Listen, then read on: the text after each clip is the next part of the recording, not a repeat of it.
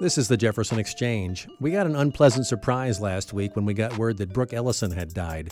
We talked to her in June of last year about her remarkable life. Paralyzed at age 11, finished high school, went to Harvard and graduated and became a professor. She pushed the limits and pushed hard and told her story in 2 books. We'll go back to that conversation from last spring about Brooke Ellison's book, Look Both Ways. Brooke Ellison, welcome to the Jefferson Exchange. Oh, thank you so much. It's a pleasure to be on the show. More than 20 years since the first book. How different does life look to you now? Oh my goodness, yeah. So when I first wrote Miracles Happen, I was a wee lass. I was only 22 years old, having just graduated from college, and I think that my perspective on my own life and disability was very different, kind of almost in coming to its fruition. I wasn't until many years thereafter that I was able to look at my life vastly differently than I had up until that point. After my accident, kind of 10 years after my accident, I still hadn't really understood disability in terms of the strengths that it creates for people, right? I understood it in terms of its deficits. I almost understood my accident and the disability that it had precipitated as only fundamental weaknesses in my life, things that I should not feel good about, or should other things I should feel almost ashamed of, kind of buying into a very socio-cultural stereotype of disability. All these years later, I've come to understand disability very differently. So I wrote Look Both Ways almost exactly 20 years after the publication of Miracles Happen. And, this book is less a chronology of events that that have transpired in my life, and much more kind of deep introspective lessons that I've learned about some of the struggles that you endure by virtue of living with disability, and how they are based in a society that's not necessarily all that welcoming to people with disabilities, and the virtues or the epistemology that I have developed, and many people with disabilities develop as well, kind of the skill set of adaptation and resilience that you have to start to develop, just navigating a world that's not really fun set up for you. So that's kind of the difference between these 2 works, and the end reflections on my life at 2 very different points. So your thoughts on disability have certainly evolved over those 20 years. Have societies evolved as much, do you think, or are we pretty much in the same place we were? I mean, we have the Americans with Disabilities Act, but as you get to in the book, there are still some issues with compliance there. Right, yeah. So I think that we have made progress, but not nearly as much progress as we could have, and ought to have. I've seen society, particularly over the past several years, as we have grappled with racial reckoning and ideas of greater social justice. Yes, I have seen society make some inroads in terms of how we can include people with disabilities, but certainly not nearly as much as it ought to have.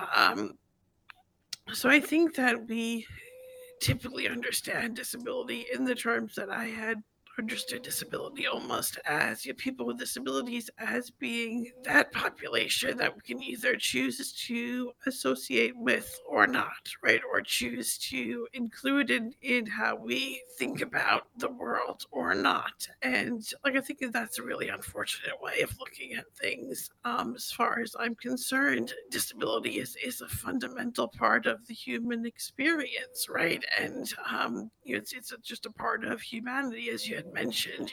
There are millions and millions of people around the world, actually a billion people around the world, who live with physical disability directly, and many more on top of that who have family members or friends who experience disability. So it's kind of the biggest minority in the world. 15% of the global population experiences disability, so it's not a rarity by any stretch. And we all I think to understand disability as kind of like a binary construct that you either belong to or you don't belong to misses the kind of the bigger picture of how we're all on a spectrum of ability, and that changes over time, right? It's not a category that you either belong to or you don't throughout your entire lifespan. We kind of enter it or exit it at different points in our lives, and we should create a world that is as welcoming to everybody as we possibly can, right? Without buying into some of the visions of disability that I think we typically have, that people with disabilities are non-productive or not valuable parts of the world, or that their lives are not worth the same value as other people's are. And kind of shift the conversation to the kinds of assets that they bring to the conversation and to the world. So Brooke, we certainly haven't gotten to that point yet. Mhm. The ADA has taken us to a certain point, but it's certainly not far enough. As you mentioned, I think the entire structure behind the ADA has been one of compliance and like one of establishing mandates, which for the time I think was necessary. I think that was the appropriate structure at the time, but I think we ought to be beyond that now. Like, we shouldn't be looking at access and adaptation as just like the bare minimum that we ought to make in order to give somebody just a token gesture. I think we should be thinking about how everybody is made better by the inclusion of people with disabilities, and that if you don't, you're kind of missing out. So that is the point that I would love to see society get to, and to whatever extent I can help to elevate or advance that conversation, I feel really quite proud. Brooke Ellison is our guest on the Jefferson Exchange, paralyzed and quadriplegic since age 11, the author of a recent memoir called Look Both Ways. Let me take this personally. People are wondering about the raspiness of your voice, and you mentioned in the book the 14 breaths you get from the ventilator every minute, which makes readers suddenly aware of, one, how often we breathe, and two, how seldom we think about it. You have never gotten used to it, you tell us in the book. No, no. So that's a really interesting point, right? So I am acutely aware of every single breath that I take. Most people just do it, unconsciously or subconsciously. I'm extremely aware of every breath that comes into and out of my lungs, because it's powered by a ventilator. I'm not actually breathing in through my mouth or my nose, and that could change at any time, right? So I'm attached to a ventilator through a circuit of tubes, and if that were to become disconnected in any way, then I'm unable to breathe, and it's just a matter of time before you've lost somebody is here to reconnect. Like, I could die. So I'm very, very acutely aware of that. So actually, for many weeks after my accident, I was not able to talk at all. In fact, many people who are on ventilators are not able to talk, and certainly not with the fluidity or kind of the ease of speaking that I've been able to integrate into my life. And I feel very thankful about that. For 8 weeks after my accident, I was not able to talk at all. So when you are on a ventilator, typically what happens is the air comes through the tube and then goes back out the tube that it came in. And so the air doesn't ever go past your vocal cords. It doesn't allow them to vibrate.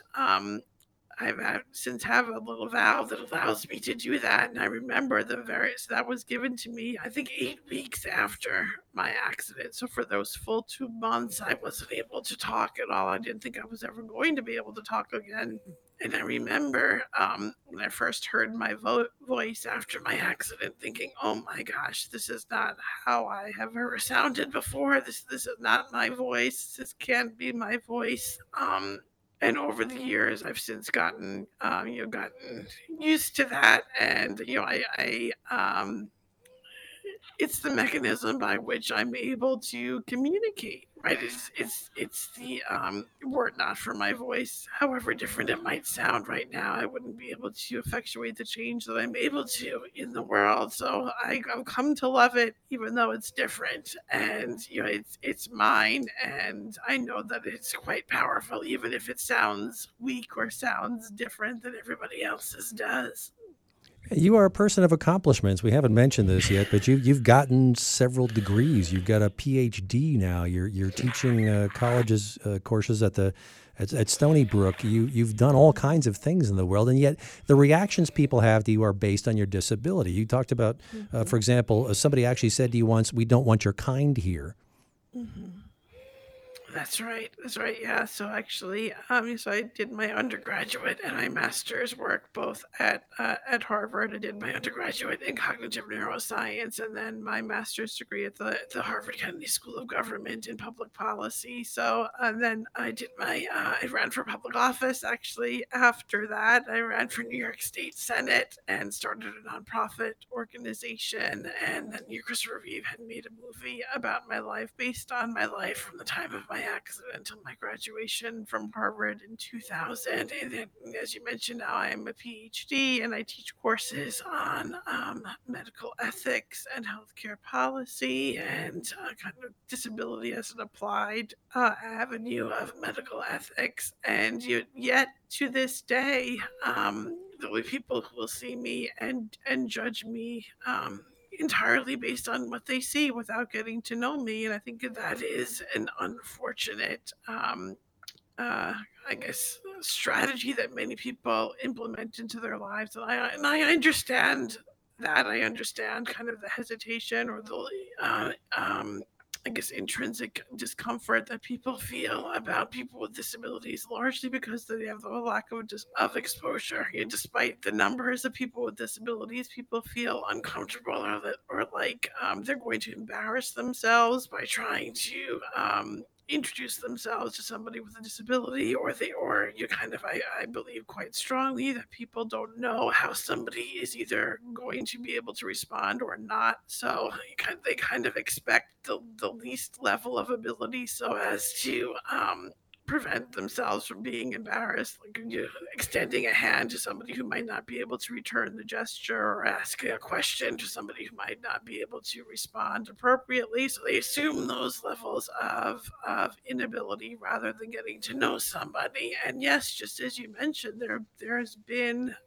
have been instances where I've been in a public setting and people have either looked at me with some level of skepticism, or have come right out and said to me, like, we don't want people like you here. Right. So I was looking for helping my brother find an apartment up in Massachusetts, so a state that is known for its kind of liberality and general acceptance of people. And we were at an apartment building, kind of looking around, and there was one of the inhabitants or one of the residents there. You came directly up to me and to my family and said, you can't live here. I don't know why you're here. Yeah, we don't cater to your kind. And I said, that was the first time I ever had an experience so upfront and so, I guess, jarring. I was just like stunned to silence. And I think at that point in my life, I really didn't have the capacity to even respond appropriately if I wanted to. But I was just stunned and devastated. And it kind of helped to steer my life in a direction that, wait a second, there is a lot that needs to be changed. There are a lot of stereotypes that people have that need to be altered. And if I could play a role in doing that, even having undergone an experience like that in order to get to that point, then I am eager to do it.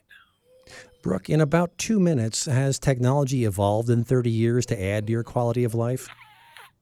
Oh, technology is a tremendous part of my life. I know that I wouldn't be where I am today were it not for the technology that I use on a daily basis. And I'm very much of a mind that you can't talk about disability without talking about technology, and vice versa. I mean, so much so that I am right now also, in addition to my position at Stony Brook University, the vice president of technology and innovation at an organization called United Spinal Association to talk to tech leaders about how to make their technology even more accessible for people with disabilities, specifically those with wheelchair users and those with spinal cord injury, because the horizon is so broad and the opportunity is so great and the impact on people's lives is so tremendous. We just think about it that way, and I understand disability to really involve the technology that we innovate, that it can either empower somebody or further disable somebody. Brooke Ellison from our interview in the spring of 2023. Brooke died last week at age 45. There's more interview, and you'll hear it when we come back to the Jefferson Exchange on JPR.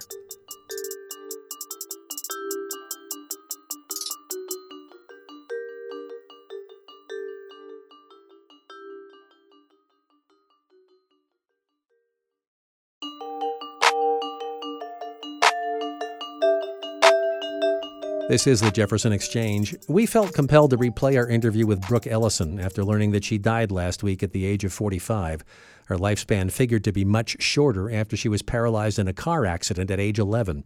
She graduated from Harvard, became a professor herself, wrote a memoir. Christopher Reeve turned it into a movie. And then Brooke Ellison wrote another memoir 20 years later called Look Both Ways. Her visit to the JX last year was about that book. Brooke, I want to come back to technology for just a second because there's a story you tell in the book about being able to use computers because of a tongue touch keypad, but then the company that made the tongue touch keypad couldn't make a profit and so ceased to make it. Have you run into several situations like that in your life? Fortunately, not many, but largely because the technology that is most suited for me just doesn't exist, right? So yeah, the story that you're mentioning, and I use it looks like almost like a retainer essentially, but a little bit thicker than that. That sits on the roof of my mouth. That previously was able to activate my wheelchair, but then the kind of technology just didn't. It wasn't usable for new iterations of wheelchairs, and yeah, so it also activated the mouse on my computer, the television, the telephone, right? So it offered all of these avenues of independence that I would not have had otherwise. And these are the things that people with disabilities kind of live without or learn to live without. But this technology afforded me the ability to do that. You had to access my world in a lot of ways, and to get through college, and to traverse the streets of Long Island running for public office. I was writing my PhD dissertation and kind of had plotted a path forward and how I was going to get it done, and then had come home from the university where I was, Stony Brook University, in fact, and got a call from the owner of the company saying essentially, sorry, we're not doing this anymore. We don't see this as within our financial best interest. And, basically, good night and good luck. And I remember just sitting here, we're in the same spot that I'm sitting in right now, actually, and thinking, I have no idea how I'm going to continue with my life. I don't know how I'm going to do this. I don't know how I'm going to do my dissertation. I don't know how I'm going to drive my wheelchair. None of this. Like, I was just shocked. I felt like I had become paralyzed all over again. Fortunately, I have some friends at the university who are in engineering who can help me kind of limp along for all of these years. This is now, I think, 11 years or so, if not maybe a little bit longer, 12 years, allowing me to have technology that I can interface with my computer. But the level of innovation is just quite minimal, and it's been my experience that people with disabilities, especially those as profound as my own, kind of innovate on their own, right? Kind of do a lot of do-it-yourself projects because there's just nothing in this space at all. And fortunately, there are some startup companies and even universities and students that have seen this level of challenge and said, okay, we can do something about this. We have the knowledge to do something about this. We have the technology. We just haven't directed it in the right way. And I think that that's often what engineers are, is like problem solvers. They see a problem, they want to devise a solution to it, but many of them just don't fully understand or are not aware of the level of difficulty that many people with disabilities experience and how they can be a solution to it. So that's kind of how I've positioned myself in many of the roles that I've taken on, is kind of to be that bridge so people who have the knowledge and the skills to create this level of innovation can actually get it in the hands of those who need it the most. Brooke, talk about your family, if you would. Your parents are your caregivers. You have a brother and a sister, and it sounds like you've been through quite a stew of feelings about responsibility and guilt and all kinds of things over 30 years since the accident. Sure, yeah. So, writing about my family and the role that I play about my family was probably the most difficult part of Look Both Ways. I really forced myself to think very introspectively and very deeply about things that I never really wanted to think about before. Didn't really have the capacity, the emotional capacity to think about before. So, yeah, I kind of forced myself to think about not only the impact that my accident had on me, but on my entire family. And, I knew that everybody was affected by my accident. Like that was not news or kind of anything particularly insightful in my own self-analysis. But like I thought much harder about the things that I was thinking about vis-a-vis other family members. So I kind of thought that since I was the person who experienced my accident most directly, obviously since I was the one who was hit by the car, that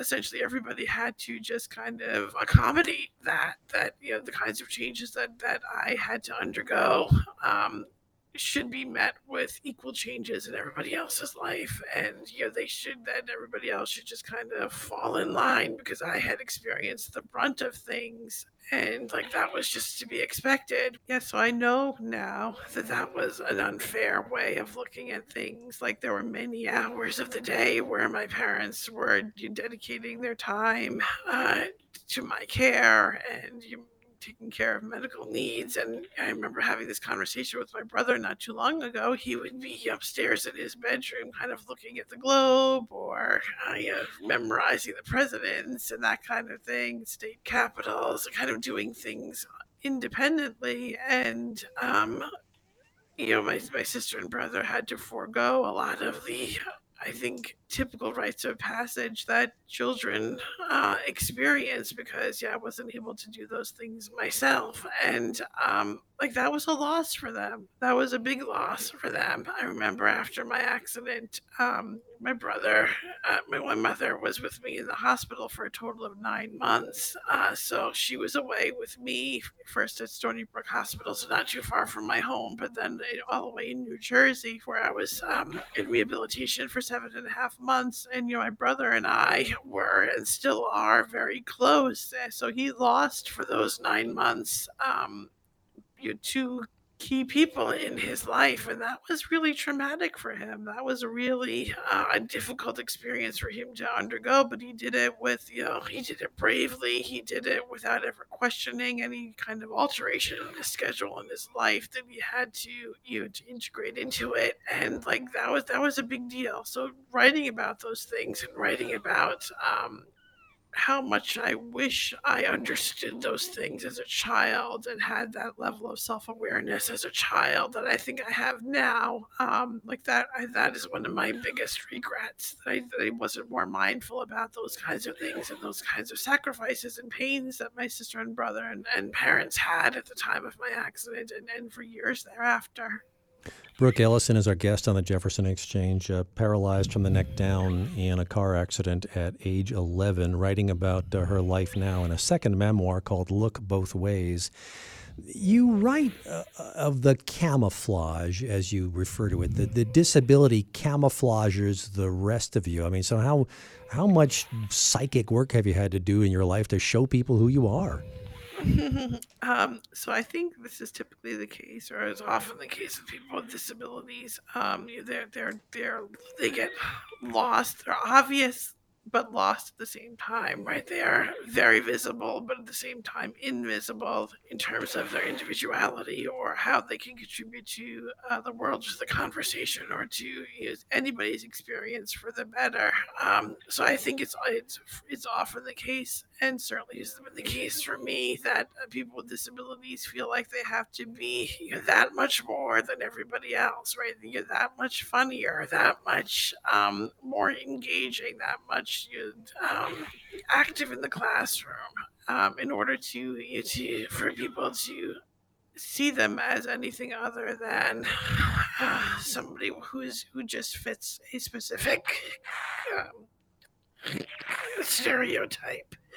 So that was something that I had to come to terms with in the years since my accident. That that I have something intrinsically worthy, right? That I didn't need to feel like I needed to um, make myself something that I wasn't, or that people could see me as valuable, just for who I am. Like, that took a little bit of time, and like I didn't need to put that much pressure on myself. That I have gifts that I think people benefit from by knowing me, and that was like tremendously liberating to get to know, and empowering to get to know, and it took a lot of self-analysis and self-confidence, and just kind of belief in myself, that and belief in other people, even that maybe the thoughts that I had about how people were perceiving me was not giving them a fair shake either.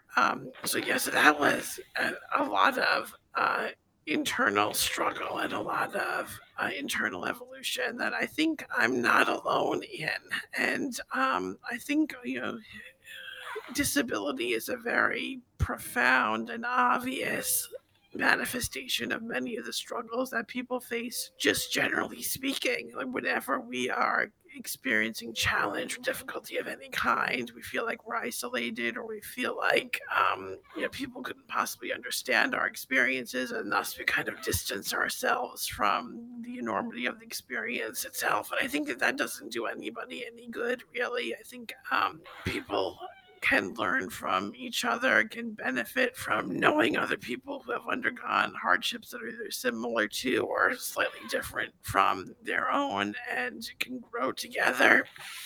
So that was something that took me a bit of time to figure out, and to not feel like I had to be ashamed of my disability, or to hide it, or to try to mask it in some way, but be proud of it and know that people could learn something as a result.